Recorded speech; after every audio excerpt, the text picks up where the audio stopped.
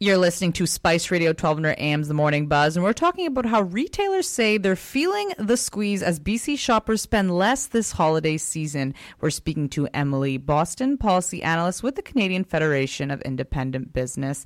Emily, thank you so much for joining us this morning. Thanks for having me, Karen.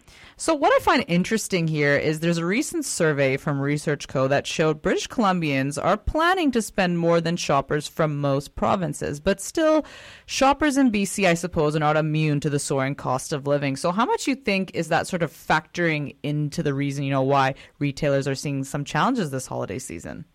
Well, retailers are certainly seeing a plethora of challenges on their plate. Low consumer demand it's just one of the pieces of that puzzle.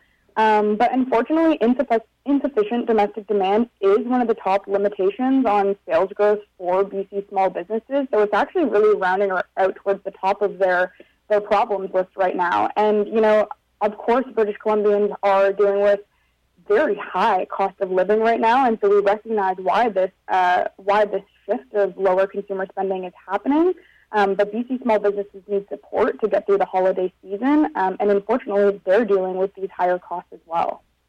And Emily, a trend that I'm noticing too as I'm walking out, whether it's the malls or small businesses, but particularly in the malls, I'm noticing that sales are starting a lot earlier. Before we would just have Boxing Day, and then we had, Black Friday. That was just a month ago. How much you think does that impact small businesses? Well, it's difficult for small businesses to be competitive with the sales that these large box stores can offer, though I would definitely like to address a misconception that often comes up because many people assume that these large multinational retailers like Amazon or Walmart, if they're offering huge sales for things like Black Friday or the holiday season, that small businesses can't compete. But oftentimes that's not the case. They also are able to offer very competitive prices. It just is more difficult for them to maintain that, especially over an extended holiday season. And another issue that I'm noticing a lot of, especially small retailers, are really highlighting too, is many of them, especially who took out loans during COVID-19 when it hit, those government loans, they're due in the new year. So what is the stress in that particular area? The stress is immense.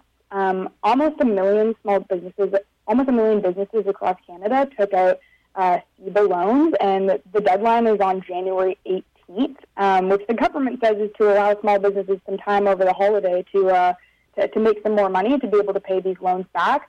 But unfortunately, in BC, about 23% of small retailers or small businesses have already told us that they're going to be unable to pay back this loan in time for the January 18th deadline. So that really puts it into perspective just how many businesses are going to be missing out on the forgivable portion of this loan, which is $20,000 out of $60,000, and unfortunately are going to be penalized and strapped with paying back the full amount when they're already at a point that they don't have the funds to be able to pay it back on time. That's very concerning there. And do you find when you speak to retailers, is the Christmas season, the holiday season, generally a time where especially small businesses do tend to, make a lot of money? Is this generally a busy season for them? Yes, for many small retailers, this is the most important part of their calendar year.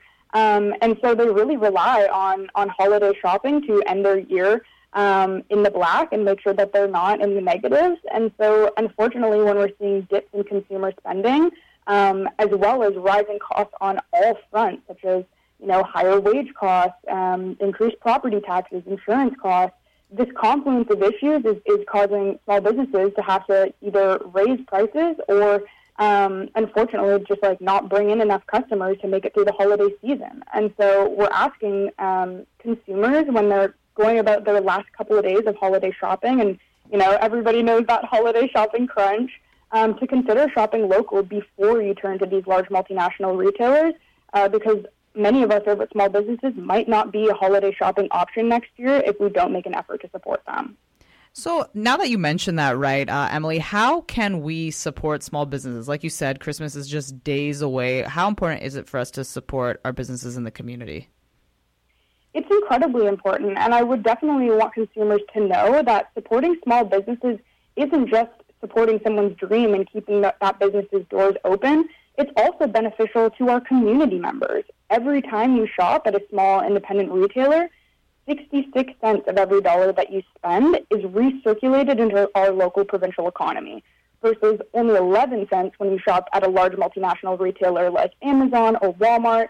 So this massive difference really shows you that putting your money towards small business owners will ultimately benefit your local surroundings and the vibrancy of your local communities. And while we certainly want to encourage people to support shopping local this holiday season, another thing that I'd like people to take stock of is just how much small businesses give back to their communities themselves. 97% of small businesses give back to their community in at least one way. And this includes things like donating goods and services, sponsoring local events and sports teams. And so when we lose a small business, if they aren't able to make it through this difficult time, we're losing so much more than just a place to shop. Emily, thank you so much for your time. We really appreciate it. You take care. Thank you so much. Have a good one.